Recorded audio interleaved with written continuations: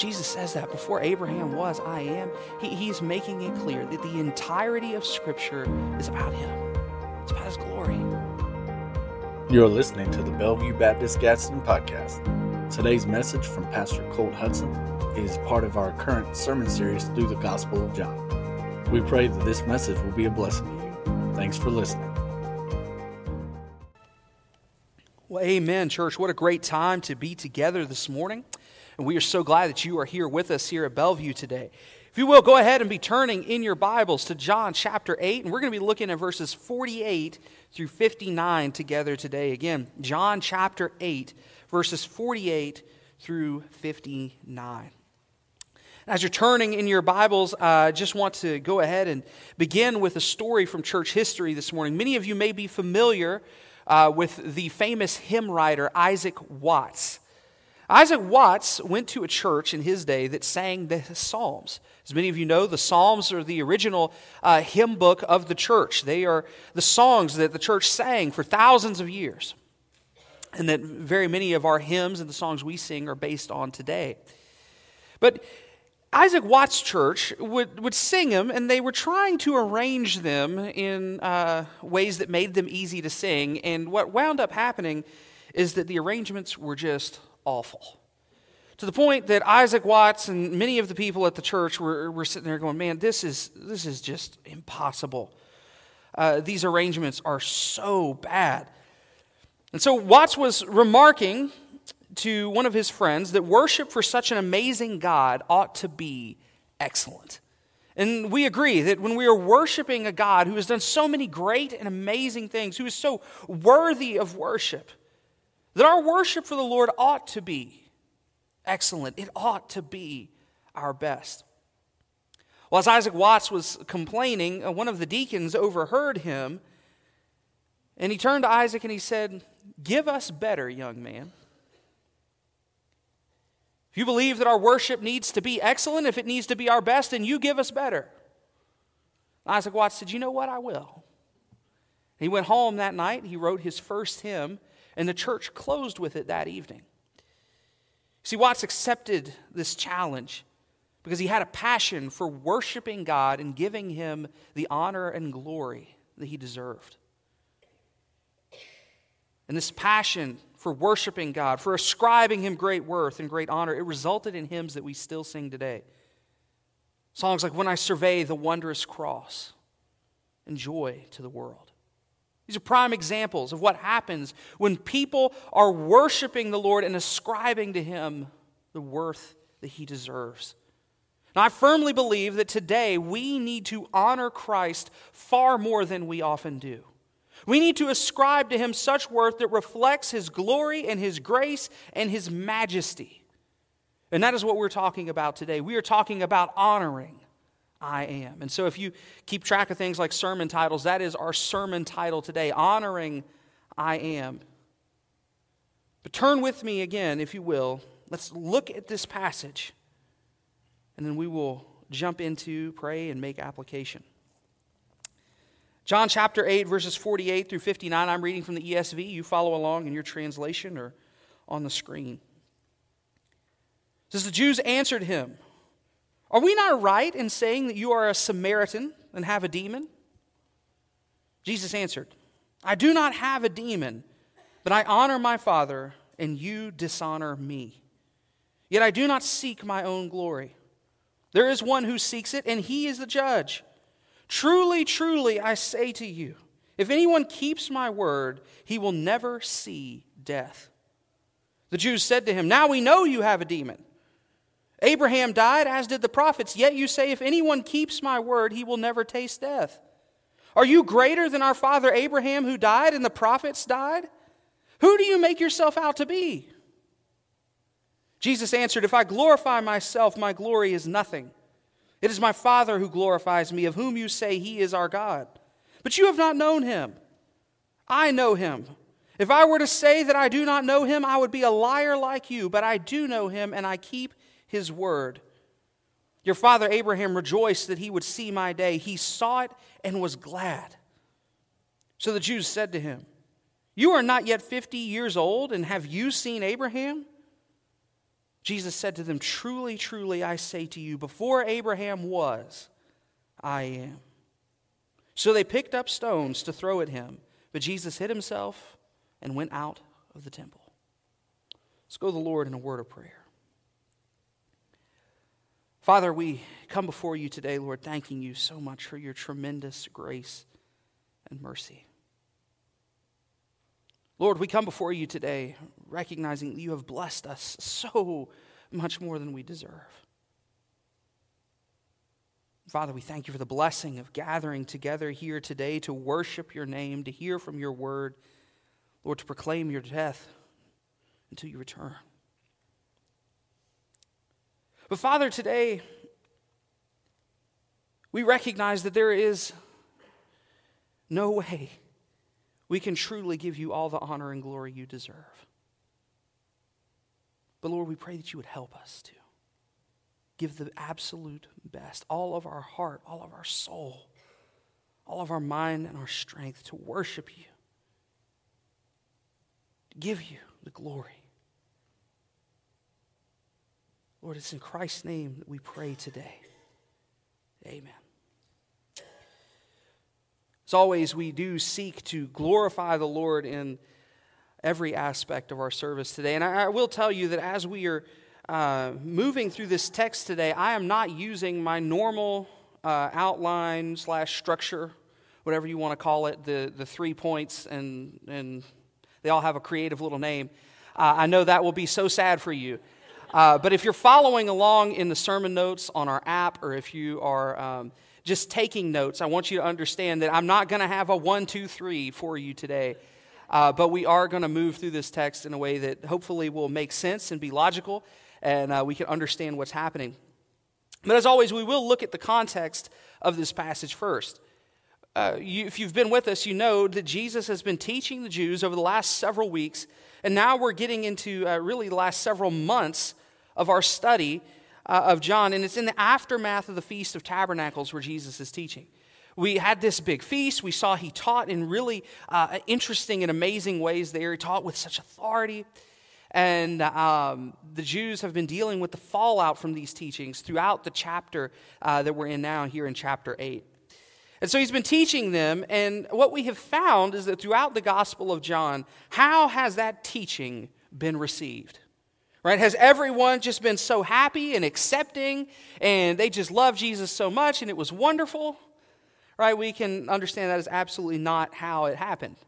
Right? The people have continuously rebelled. They have rejected Jesus' teaching.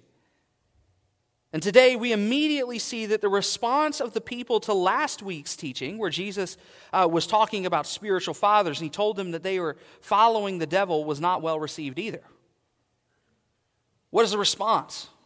Immediately our passage opens, and in response to Jesus' teaching, the Jews continue to dishonor him and to blaspheme Christ by accusing him immediately here of being a Samaritan or a demon.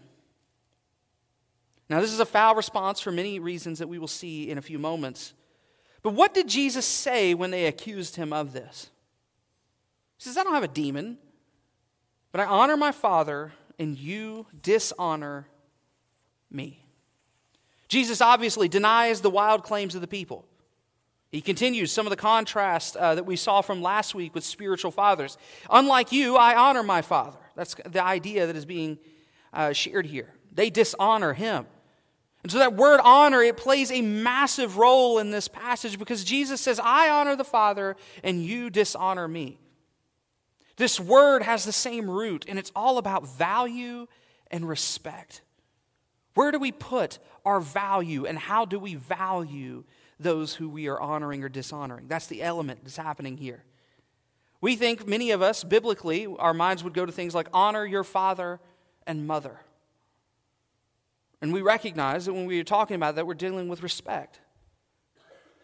Respecting our parents, taking care of them in their elder years. But in this specific context, what we see is that the way that Jesus is using this word honor and dishonor here, it is about value and it is about respect, but it's even more than that, it's about worship. A few weeks ago when Brandon met with the choir, in the choir meeting, he told them the etymology or the origin of the word worship and how it comes from worthship, right? Ascribing to God the worth that he deserves. When we're talking about honoring Christ this morning, what we're talking about is valuing him as the highest and best. When Jesus talks about honoring the Father, he's talking about honoring him as the supreme and sovereign God of the universe. And Jesus says, I'm doing that in my actions and my words. Remember, he says, I do nothing of my own accord. Jesus is doing what the Father desires, and therefore he is honoring him. But the Jews are dishonoring Christ. And that is a dangerous place to be. Back in John chapter 5, we saw that the Father gave all judgment over to the Son. We know, remember, all authority on heaven and earth is Christ's. But in John 5, this is connected to honoring the Father and the Son. And what we see here is that John 5:23 says, so that all may honor the Son just as they honor the Father. But whoever does not honor the Son does not honor the Father who sent him. So for these Jews, they're saying that God is their Father. But what we see is that their dishonor of the Son means that they don't know the Father, as Christ said. They don't know him at all. In reality, they're of their father, the devil, as we talked about last week. And so what I want to do here for a few moments is proceed by showing you a few of the ways that they dishonor Christ here in this passage. Because there's several. First of all, they dishonor Christ by distorting that which is good as evil. They distort that which is good as evil. How do they respond to Christ here again? They say that he is a Samaritan and a demon. This question is rhetorical. They're not really asking Jesus, hey, are you a Samaritan? And do you have a demon in there? They're saying, are we not right in saying this is rhetorical? It's an accusation. The demon part, most of us, I think, would pretty much understand. That seems obvious, right? What they're meaning in that.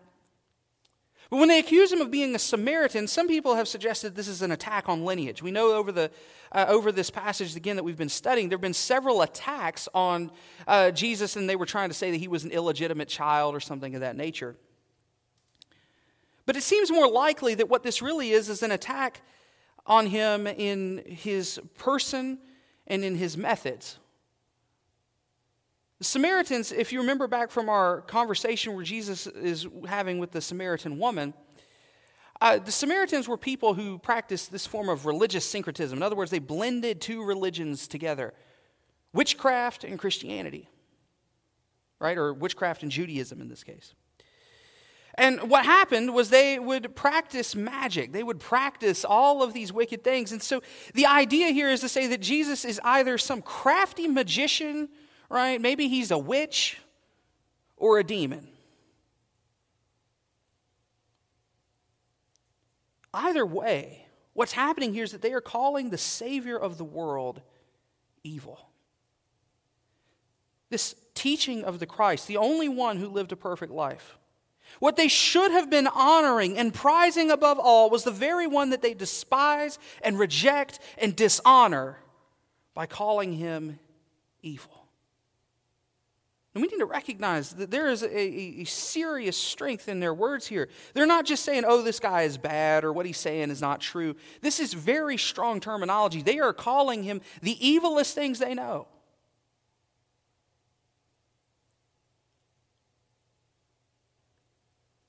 That which was perfect and good, they're rejecting as evil. And so what happens here, by virtue, they're also calling that which is evil good. And this is the default state of man. This is the depravity of man that we see in Isaiah 5, verse 20, which says, woe to those who call evil good and good evil, who put darkness for light and light for darkness, who put bitter for sweet and sweet for bitter. Woe, the Bible says.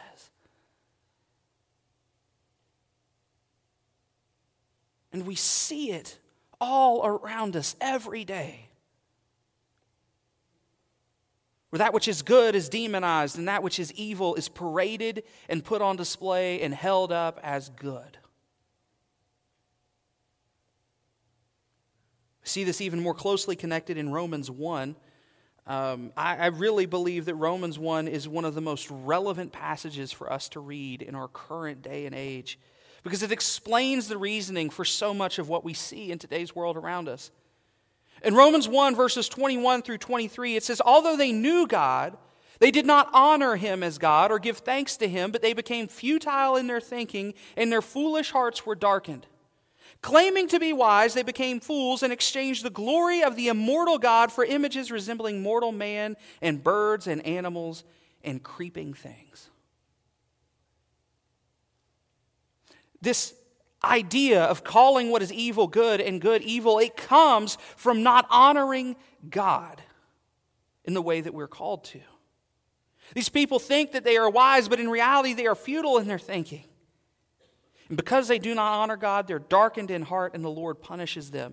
And what we see here is that they exchange the glory of the immortal God for images resembling animals. This is a classic issue of poor value, right? This is a bad deal. In fact, this truly is the worst deal in the history of deals. They trade the immeasurable, matchless, mighty God for a statue of an animal.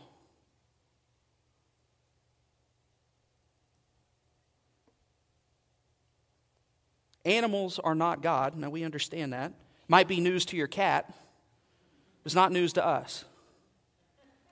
I had a pastor friend, he said, the animal's got it all wrong. The cat thinks he's God, and the dog thinks you're God, and both of them are wrong. When it comes to our animals, right, they depend on us. Why would we worship them?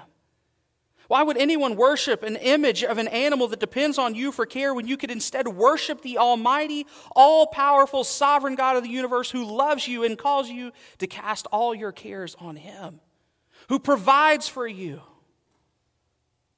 But when we fail to give God the honor and value he deserves, we are futile. And this really comes down to us being idiotic in mind.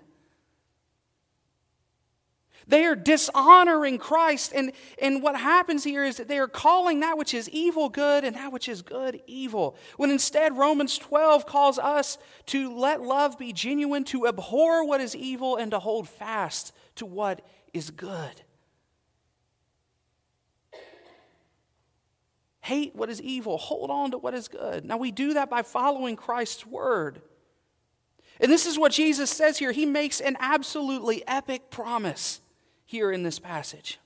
He says, if anyone keeps my word, he will never see death. I want you to hold on to that promise, and I want you to understand we're going to come back to this in a little bit. The language is something we'll address a little later. But Jesus makes this promise, if anyone keeps my word.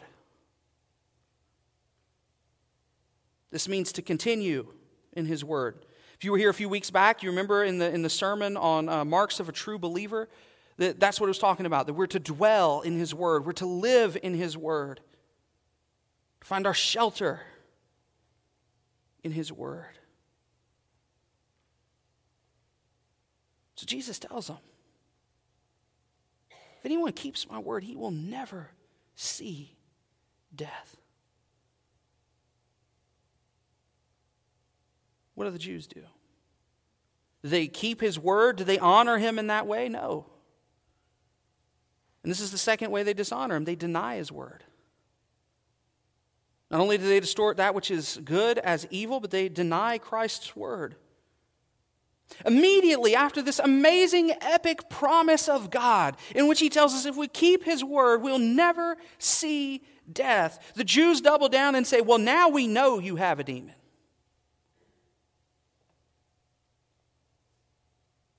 Now we know. And what is their reasoning? They say, well, Abraham and the prophets die, yet you say if anyone keeps my word, he will never taste death. Are you greater than Abraham or the prophets who died? Who do you think you are? Again, they double down after hearing the truth. They double down on dishonor. And now they dishonor Christ by denying the truth of his word and by misusing it. The dishonor shows up in the most obvious way possible. Let me ask you a question. How do you value what someone says? How do you show value to what someone says? You ever been in a conversation with someone and you felt like they didn't value what you had to say? How does that manifest itself? See, when someone's talking, we show them honor by actually listening to what they say.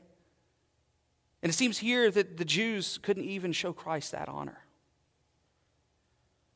Because when they try to quote him immediately after what he said, they twist the words. Instead of accurately quoting Jesus and saying that the one who keeps his word would never see death, they change it. They say, if anyone keeps my word, he'll never taste death. Do you see the difference? Did you catch that the first time through? They're denying God's word in a couple of ways here. But first of all, they deny what Jesus taught them outright. Right? Again, they say, we were pretty sure you had a demon earlier, now we know. And this whole thing on keeping your word in death, that's also bad. That's what they think. They could not and would not accept the teaching. But also in their misuse of God's word. I was talking about this with someone one time, a long time ago. And they were like, well, it seems like it's kind of semantics, right? I was like, no. This is God's word. It's very intentional. Jesus chose those words for a specific purpose. They're there. And we need to make sure, again, when we're quoting God's word, that we quote him accurately, because that is a representation of who he is. And so here in this moment, they cannot even show him the honor of actually listening to what God has to tell them, because they've already made up their minds. They could not honor it by even hearing it well. But it continues. Another way that they dishonor Jesus is by disobedience and lying. Jesus responds to their angry questioning of who he is with verses 54 through 56, where he says, if I glorify myself, my glory is nothing. It is my Father who glorifies me, of whom you say he is our God. But you have not known him. I know him. If I were to say that I do not know him, I would be a liar like you. But I do know him, and I keep his word. Your father Abraham rejoiced that he would see my day. He saw it and was glad. Jesus tells him that the Father glorifies him. Now again, this is something that we've talked about before. It's something that we see at the Mount of Transfiguration later on, where God tells him this is his Son with whom he is well pleased. But Jesus tells them, the God who glorifies me is the one that you claim as your Father. But you have not known him. Jesus says, I know him. Again, there's a massive thing that happens there that you may not have caught on the first read-through.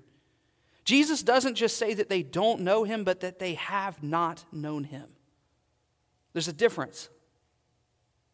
Basically, what Jesus is saying here is that they have never truly known him. You have not known him.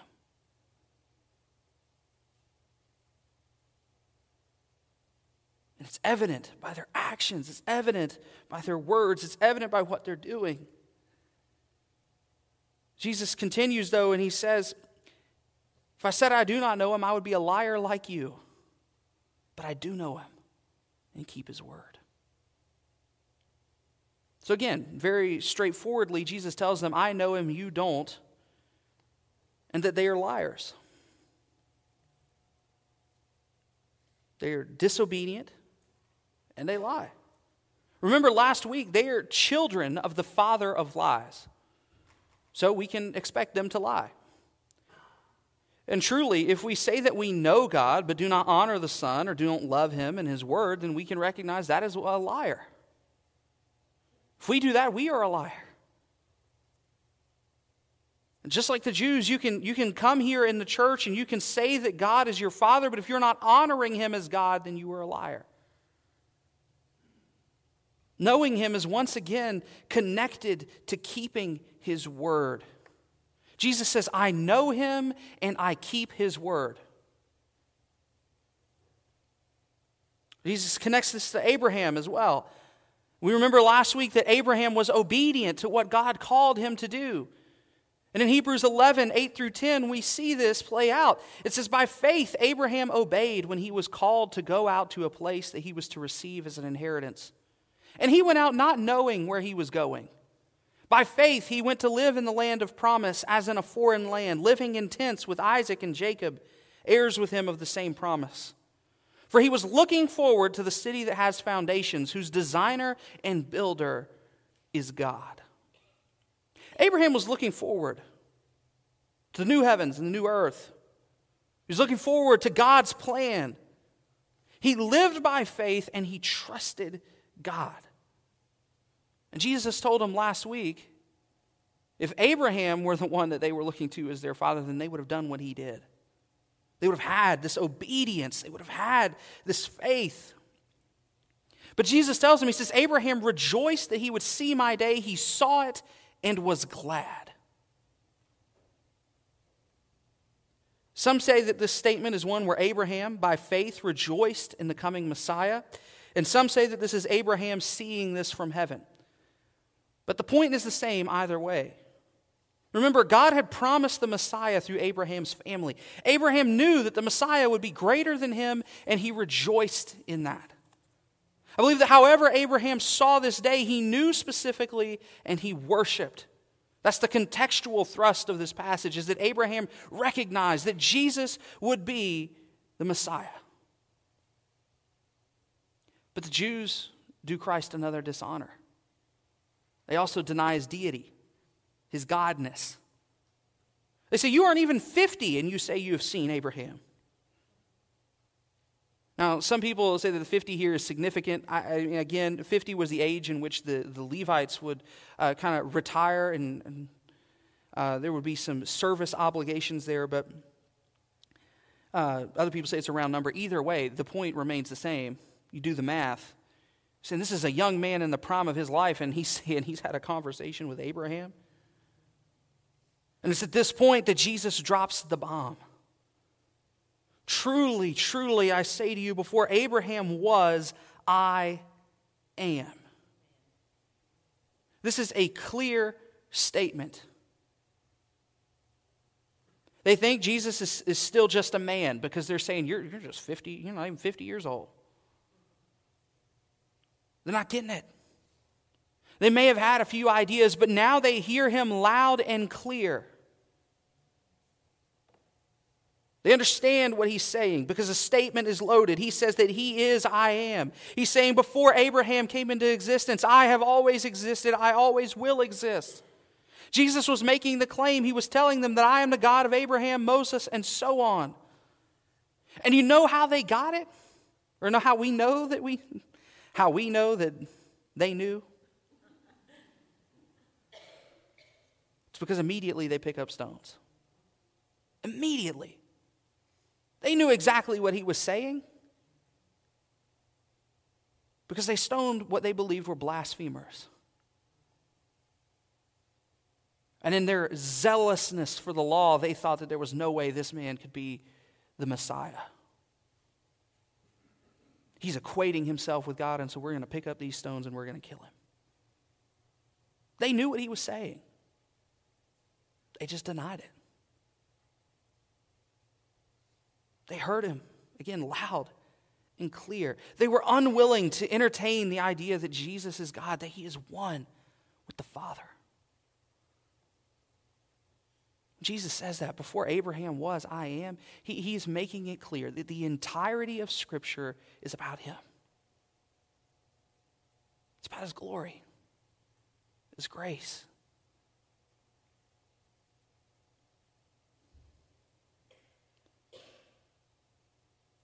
And again, they knew it. That's why they picked up those stones. Instead of falling on their feet and worshiping the Lord of all creation, they pick up stones. And so what happens?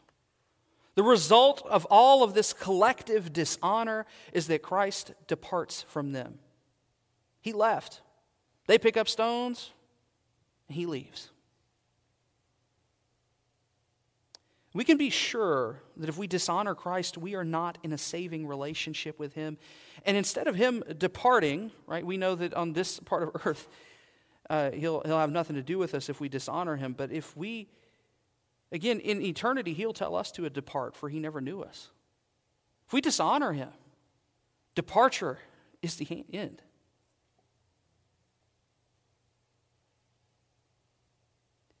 But friends, we have the God of the universe presented to us today. Don't trade him for something else. Instead of dishonoring him, honor him as Lord. But the question that so many of us often have is when we're confronted with this idea of giving God the worth he deserves in our worship, is how do we do it? It's a big task, right? A big ask. But what we see here is the theme that Christ has been repeating week after week in our teaching, which is that we are to honor I Am. We are to honor Christ by keeping his word. We keep his word by believing that he is I Am, placing our faith in him as Lord. That's what he said. If anyone keeps my word, he'll never see death. Remember, we continue in his word. Keeping his word here means that we ascribe to him all the worth that we possibly can.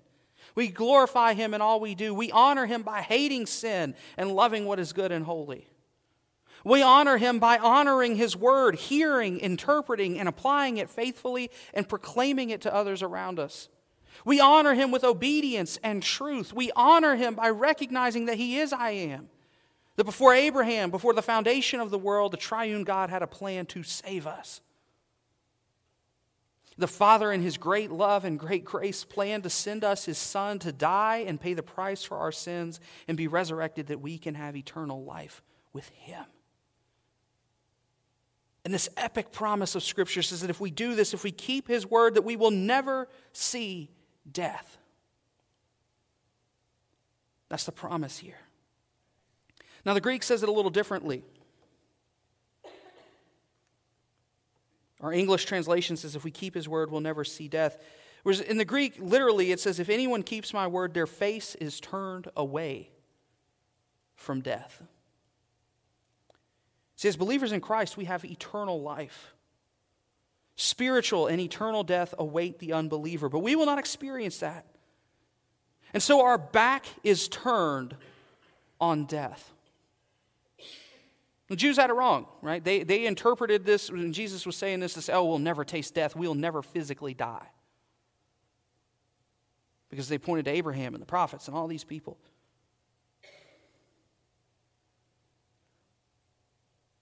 Because of the sin of this world and the fallenness of it, we will naturally taste the death of this life. But thankfully, it is a very quick taste. Because we have eternal life. Charles Spurgeon said it this way when he was preaching on this passage. He said, when the gospel of the Lord Jesus comes to my soul, and I keep his saying by faith, I am turned completely around. My back is upon death, and my face is toward life eternal. So many of us live with this idea that death is forever ahead of us, right? We say things like the only things that are certain are death and taxes. We talk about this endless march toward death. As humans, we tend to think that that is what is in front of us. When in reality, what we need to recognize is that as children of Christ, as believers in him, death is not forever ahead of us as a believer. Eternal life is. Death is but a moment. I was reading a Puritan this week, and one of his sayings was simply this. He said, death is the death of all of our vexations, all of our sins, all of our problems, all of our difficulties. Whereas the resurrection is the resurrection of all of our hopes, our dreams, and the joy of knowing Christ for eternity. We honor him, experience eternal life.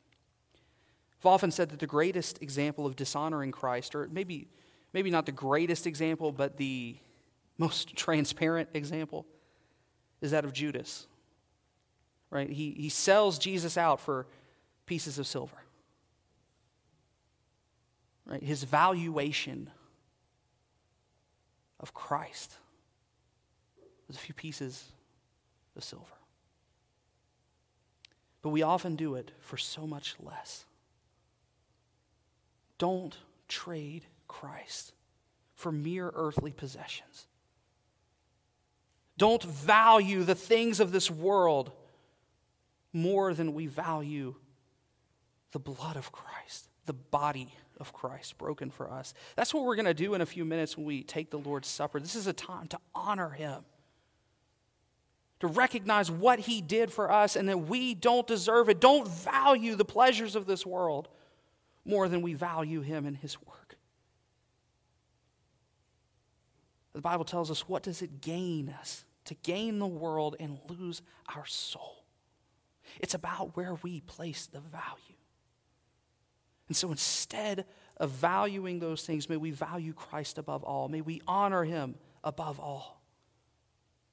So if you've never placed your faith in him, may today be the day. Throw yourself on his mercy, trust in his word and his grace, and be saved. But if we are believers, may we not be liars, and may we value him, honor him above all. Let's go to the Lord in a word of prayer. Lord, we come before you today thanking you again for your great grace and mercy, Lord. We come before you just humbled by your goodness to us.